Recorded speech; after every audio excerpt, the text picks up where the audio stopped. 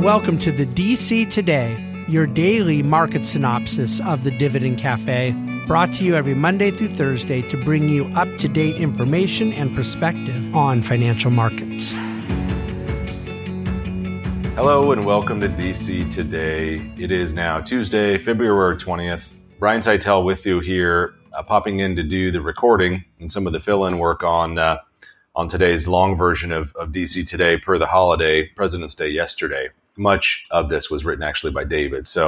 But kind of a quiet day in markets. You know, we at the highs we're probably up around 30 points. At the lows we were down 150, and we made a push towards the end to try to get back to fair value, but never really got there. We closed down 64 points on the Dow and a basis point lower on tens at 427. So rates and markets held in there fine. It was interesting that market really didn't pull back all that much today, although the volatility index actually went up more than I would have assumed. It was up something like 9% on the day. Just a heavy correlation recently with the US dollar and stock prices. And we've seen this in history, but sometimes they'll decouple. Well, you'll get a weakening dollar and a following market, or a strengthening dollar and a rising market. Now it's the opposite. Strengthening dollar means falling market, and weakening dollar means stronger market. Part of that is because, you know, weaker currency globally after such a run up in the dollar versus everywhere else is technically a good thing within reason for exports. There was a New York judge that issued a judgment against former President Donald Trump for $354 million for overstating his net worth on loans, which is a fraud claim. We've written about this quite a bit, and frankly, David has written about it more than I, but there is the Wyden-Smith BIF that is going to renew child tax credits and offer business deductions across the board. So like RMD tax credits, depreciation, capital expenditure, and all these deductions that were set to expire look like they're going to get extended, and they're going to do it probably if it goes through the Senate. It's already gone through the House overwhelmingly, and I believe it will go through the Senate, but it'll be retroactive for 2023. So now the onus is basically how fast can they get that done, as all of us are trying to do our taxes at this point in February. So that's something that is quite significant. On the economic front, there was producer prices for the month came out in January. The year over year number is 0.9%. So, you know, that's, you know, a very disinflationary number from where it was for sure. And then for month over month figures, we've had deflation, frankly. And so those numbers are pretty shockingly low. The goods number was down 1.7%. So deflation in goods. Services were still up a few percentage points, 2.2%, but offsetting those two, and you just get a really small number. And again, I think as we talked about, you know, this is what we've been saying with inflation coming lower pretty much across the board. Both energy and food were lower in those numbers. We wrote in the housing section, multifamily construction was down 30% in January versus the January of last year. So it's a big number, and it's down 40% from the year before, 2022. So, you know, we had basically an underbuilt multifamily, you know, apartment building market in this country that was ramped up a whole lot, and then now that's kind of coming off a little bit, and these markets are trying to settle. We've had some stretch in commercial real estate that we've already seen, and this is some multifamily numbers that, frankly, you know, this is how prices correct. You know, you get overinvestment, the pendulum swings a little too far, and then it comes back the other way, and that's what we're seeing there. Also on the residential side for housing, housing starts, which are obviously a forward-looking indicator. You know, we're looking at shovels going in the ground to build a new house. Forward-looking, we're down 15% in January. So housing is still stuck. Multifamily is a little different animal that I'm talking about. I'm speaking mainly of residential, but there just aren't transactions going on right now. And part of it is because interest rates are high. And so people with low rates don't want to move and get higher rates.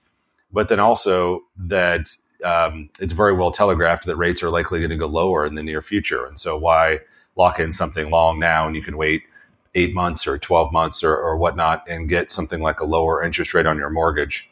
A couple of interesting statistic. There's fewer home sales per real estate agent happening right now. Speaking of my previous comment, happening right now than ever before. So it's a tough business to be in, unfortunately. I'm sure that it'll normalize and pick back up as it always does, as markets tend to be cyclical. But there's not a whole lot going on for realtors right now. In fact, the lowest ever. So tough business. As far as employment goes in that industry, there's only about 1 out of 1,000 people in this country, broadly speaking, across all 50 states that are real estate agents. So 1 in 1,000. It's not very many. If you look at states like some of the sunshine areas like Arizona and Florida, it might be closer to the 3 range, 3 out of 1,000.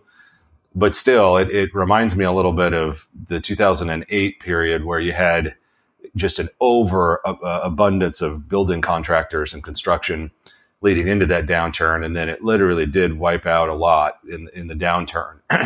and we're still feeling that even today. It's come back a whole lot, but, it can be industry changing. And I don't know that that's necessarily the case inside of real estate yet, but with these numbers like that, I think if it's prolonged, you could see something similar where people move on to different careers. It's a great business, obviously, so that's not what I'm saying. It's just that right now it's tough out there. David had a nice thing against doomsdayism. It happens to be a country that we have exposure to in our emerging market portfolio, but India in 1993 was 51% had access to electricity, 51%. So only half the country even had electricity. 93 was when I was in high school. So not that long ago because I'm very young. I'm kidding. But anyways, now it's 98%. So basically, from half the country to 100% of the country in what my memory serves as a pretty short period of time ago, is a pretty positive phenomenon. In the energy sector, we talked a little bit about just the performance of midstream energy and how well it's done.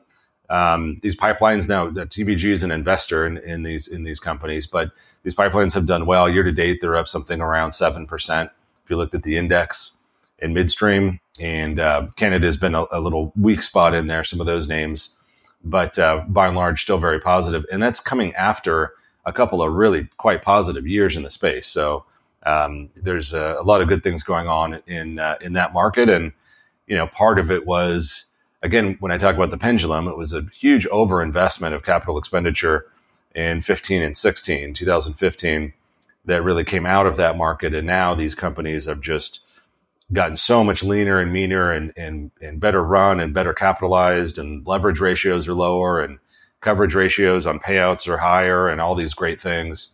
So it's a space that we tend to like. There was a question in there about Fed futures. What does it mean? They're futures contracts that trade, just like a futures contract would trade, for example, on the price of orange juice or pork bellies or soybeans. You can also have a futures contract that trades on the direction of Fed funds rate. And so that's what we're mentioning when we talk about that. If you look at the different prices of where those options get priced, you can get a probability very easy calculation of the probability of where markets are pricing in Fed funds rate to go. And so that's what we're talking about sometimes when we mention Fed futures. It's probability of where rates will either go up or down over the next, call it month, 2 months, 3 months, that type of thing. The other part to the question was, is there money on the line? And there is, because someone's paying a premium to buy that option, to buy that futures contract.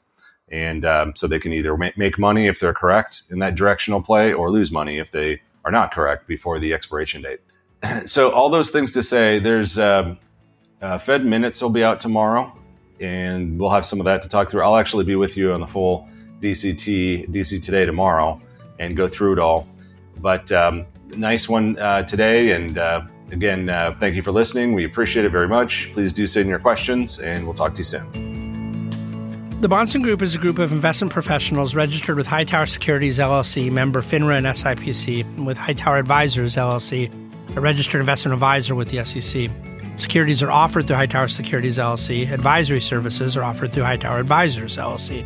This is not an offer to buy or sell securities. No investment process is free risk. There is no guarantee that the investment process or investment opportunities referenced herein will be profitable. Past performance is not indicative of current or future performance and is not a guarantee. The investment opportunities referenced herein may not be suitable for all investors. All data and information referenced herein are from sources believed to be reliable. Any opinions, news, research, analyses, prices, or other information contained in this research is provided as general market commentary and does not constitute investment advice. The Bahnsen Group and Hightower shall not in any way be liable for claims and make no express or implied representations or warranties as to the accuracy or completeness of the data and other information, or for statements or errors contained in or omissions from the obtained data and information referenced herein. The data and information are provided as of the date referenced. Such data and information are subject to change without notice. This document was created for informational purposes only. The opinions expressed are solely those of the Bahnsen Group and do not represent those of Hightower Advisors LLC or any of its affiliates. Hightower Advisors do not provide tax or legal advice. This material was not intended or written to be used or presented to any entity as tax advice or tax information. Tax laws vary based on the client's individual circumstances and can change at any time without notice. Clients are urged to consult their tax or legal advisor for any related questions.